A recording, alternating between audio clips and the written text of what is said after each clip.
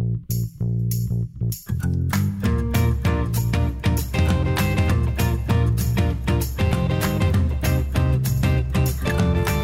to the Mornings with Sue and Andy podcast for Monday, May 9th. We begin with a look at the current situation in Ukraine, where the Russian invasion continues now into its third month.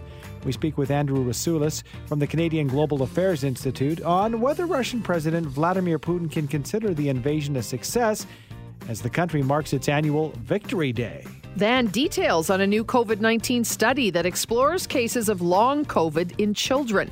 We dig into the study with Dr. Ted Jablonski, our on-call family physician. And finally, it's Motivational Monday, our weekly segment aimed at helping you achieve your goals and live your best life.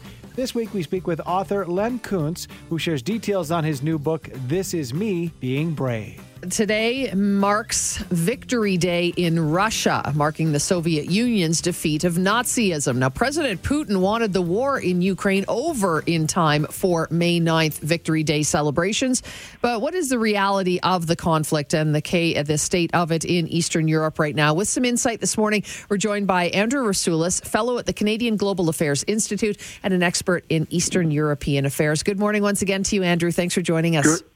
Good morning, and thanks for having me again. So they are celebrating in Russia, even though really there has been no victory in Ukraine. But that really doesn't matter to President Putin, does it?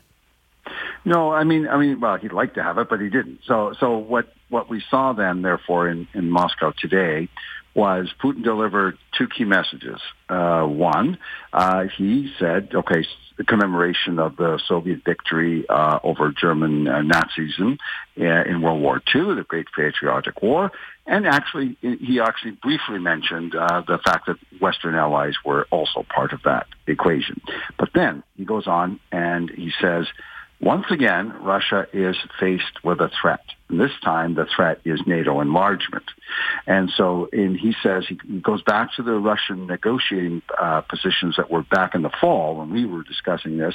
And basically in December, he refers to the notes that the Russians had sent to the United States and NATO asking to negotiate a legally binding framework, security framework that would stop NATO enlargement. And then he goes on to say this didn't happen, so we, the Russians, had to take what he called a preemptive military action against Ukraine to stop the enlargement. There's a subtext in there. I think your news coverage mentioned that about the sort of the neo-Nazis in Ukraine as well, which he briefly mentioned that as well, and he linked that to the Bandera movement that Ukraine nationalists had in alliance with Nazi Germany against the Soviet Union. So there is that subtext. But the main emphasis of Putin's speech in today's context was that Russia is once again involved in a struggle against not just Ukraine, but the West and threatening Russia.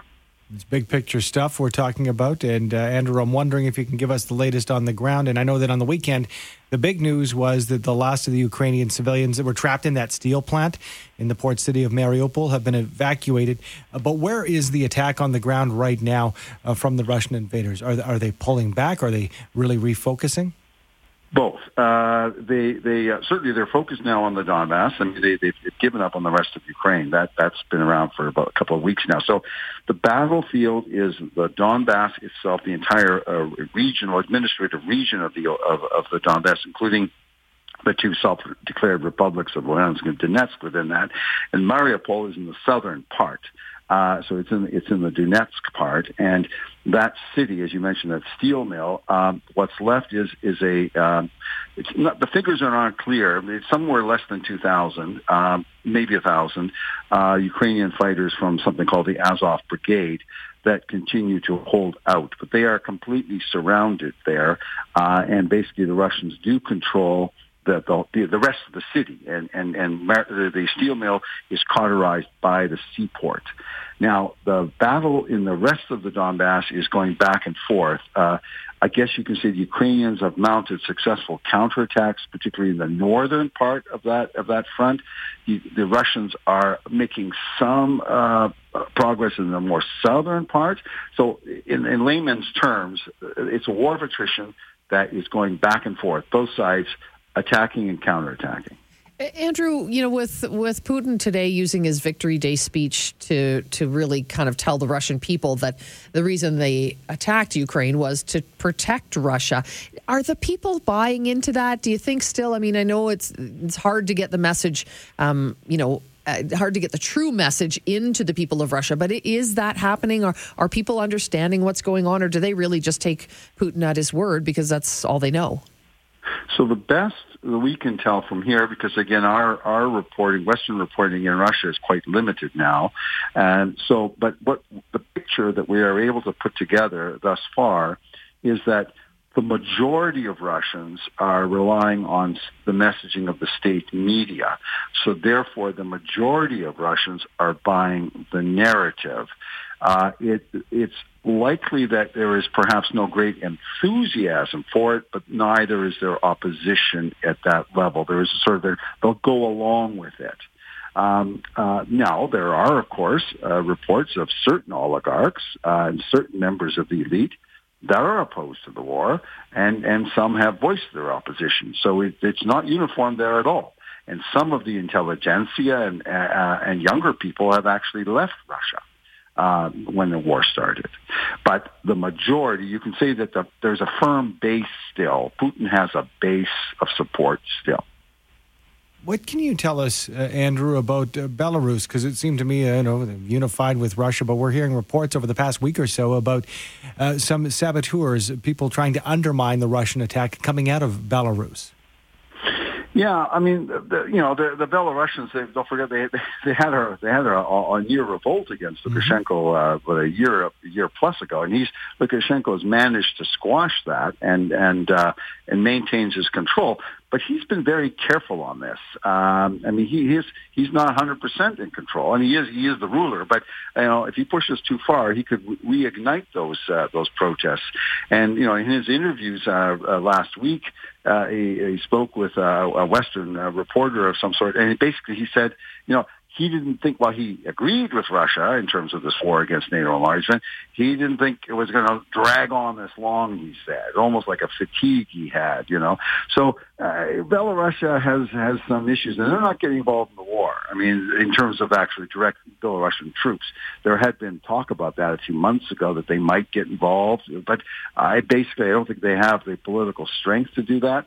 So what they contribute in that sense is supply lines for the Russians, and the Russians can then stage exercises in Belarus to try, which they have done the last few days. In fact, there has been some exercises there to kind of pin down Ukrainian forces in the north. Because the Ukrainians can't say, well, they're not going to come, because they might. And so therefore you exercise and pin some forces down and keep those Ukrainians from contributing to the defense in the Donbass. It's a complicated situation. We'll continue to update it with you. Thank you so much again for your time this morning, Andrew. Appreciate it. Great to talk to you, too, and thank you for having me again. Take care. Andrew Rasiulis, fellow at the Canadian Global Affairs Institute and an expert in Eastern European affairs. And, of course, we know the Prime Minister was in Kyiv yesterday, in the area, opening up the Canadian embassy once again. It's very interesting. It's good to see these Western leaders, including ours, making the trek, not just verbalizing and writing checks for support, but physically being there. It's incredible. Over 2 years into the pandemic, pediatricians are trying to figure out the puzzle that is COVID-19 when it comes to kids, specifically long COVID. It's the focus of a new study produced by the National Institutes of Health. And to discuss the results, we're joined by Dr. Ted Jablonski, our on-call family physician. Good morning to you, Dr. J. Good morning. This is very interesting because it seems like COVID doesn't initially affect kids the same as we adults. But that's what makes the study even more surprising, isn't it? That long COVID could have a presence?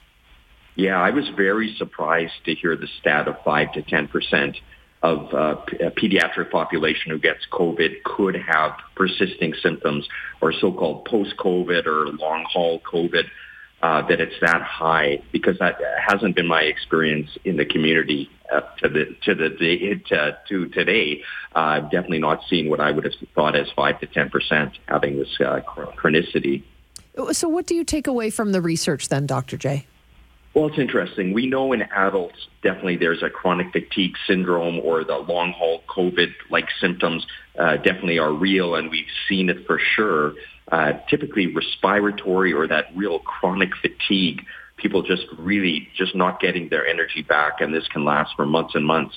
But this blurring into the pediatric population is the oddity, because typically in this population, we've not seen a lot of kids who are getting really, really sick. Like, generally, kids have done very well with COVID for the most part.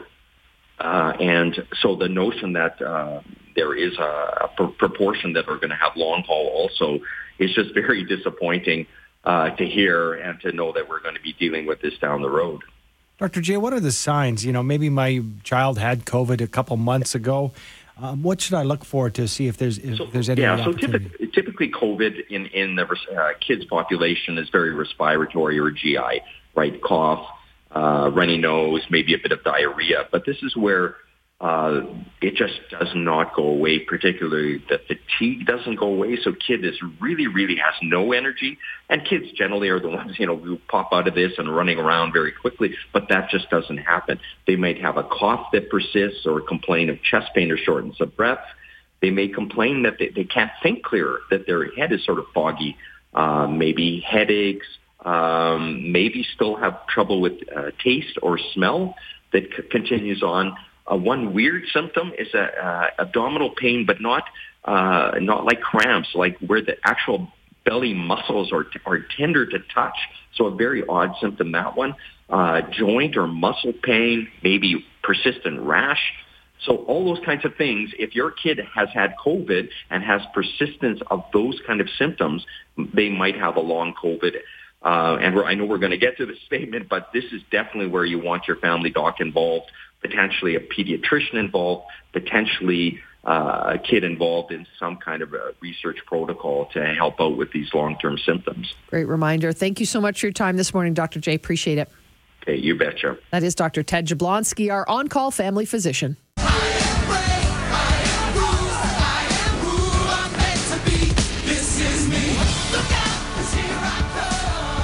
6:09, it's Mornings with Sue and Andy here on 770 CHQR.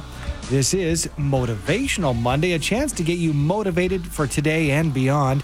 Joining us this morning is Len Kuntz, author of the new book, This Is Me Being Brave. Good morning to you, Len. Good morning. Thanks so much for having me. Thank you for joining us bright and early on a Monday morning to kick off the week. So can you tell us about your book and what you are being brave about? I've been writing full-time now for the last 12 years, and this is actually my fifth book. But while the others were poetry and short story collections, this one is composed of personal essays. In 2018, the editor of the online literary magazine Ghost Parachute approached me about writing for the blog, and I was hesitant at first because I'm a poet and I'm a fiction writer. And when I asked him, well, what would I write about? He said, you can write about anything as long as it's not fiction. And that sounds, pretty easy on the surface of things, but I had a pretty messed up childhood. And the way I would kind of deal with it was writing stories. And most of them were almost entirely true, but I would just change a few details. And so it was cathartic in so many different ways, but I wasn't being honest, if that makes sense. Mm-hmm. And then with these essays, there wasn't really any music in the language.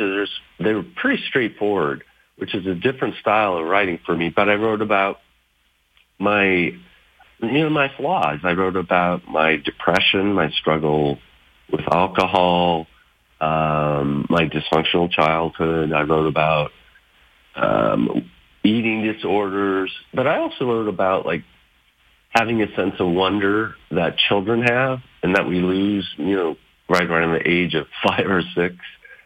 And the amazing thing was I've had over 1,200 pieces published, poems and short stories, but these essays resonated with people so much more than what I thought my best writing was.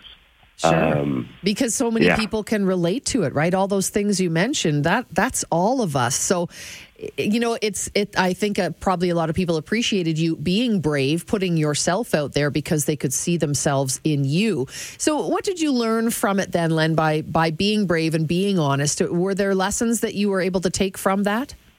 Yeah, there's so many. I mean, I think, I'll center on the thing about my drinking. That was really scary for me to write, and then it was really scary for me to send it out and have it be published so everyone can see me naked with all my scars. But what was so astounding was I had so many people reposted to that and reposted it and reposted it and reposted it.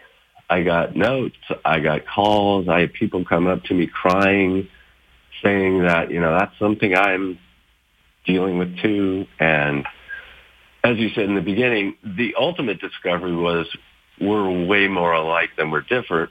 And then probably the second biggest one is when you are willing to make yourself vulnerable to others, they're kind of shocked by it in a way, like, oh, wow, you're really going to share that with the world and with me and whatever. And then they, in turn, just kind of let down their guard, and they share all their garbage and all their stuff they're grappling with. So I would say those are the two biggest ones. It's interesting to me, Len, and like you say and allude to, perhaps your book will open up conversations, eyes, and have people look at themselves and maybe those close to them in a different light. But it seems to me you had these tools, but you almost personally, with your writing background, and you have the creativity inside of you there, needed an invitation to be honest to yourself. Is that a fair statement? Yeah, I would say so. Not to be redundant, but, I was always focused on writing fiction or poetry and kind of camouflaging the things I didn't like about myself. And then once I started writing these essays and getting all the feedback that I got, I thought, wow, okay, well, I'm just going to let loose. I'm going to tell everybody everything I don't like about myself and how I'm trying to fix it. But hopefully in each of those pieces, there's hopefulness beneath the bigger picture. It can be very empowering confronting your failings, can't it? Yeah, for sure. Without a doubt. Because you get so much support. I belong to a pretty tight-knit literary group, and we're really good about supporting each other, almost to a fault. So, to the point where you post a piece and they are so effusive about it, you wonder, is it genuine? Or are they just blowing smoke, But with these pieces, I could just tell that it was pinging at a place in their heart because of the way they replied, if that makes sense. Mm-hmm. Yeah. Well, one of the points, the bullet points, is that you're going to be focusing on what it means to love, like it's the only love you'll ever have. And for me, that means, kind of, with lack of a better term, going all in. How does somebody approach that? Because it sounds like quite the commitment and maybe a different headspace we've been in. Well, that's something I've talked about a lot. And each of these pieces, with the exception of the title pieces, is me being brave. It's titled The Thing About My Parents, The Thing About Best Friends, The Thing About My Drinking, The Thing About My Weight. And there's one piece called The Thing About Love. And, I've been married almost 40 years now. And when you first fall in love, it's like, it feels like you're on the best drugs ever because you literally are on drugs because your body is sending all this dopamine through it. And, you're giddy, you're happy, you're alert, you're attentive, you're paying close attention to everything that person says. And then, 6 to 8 months later, those endorphins are gone. And you have to make a choice.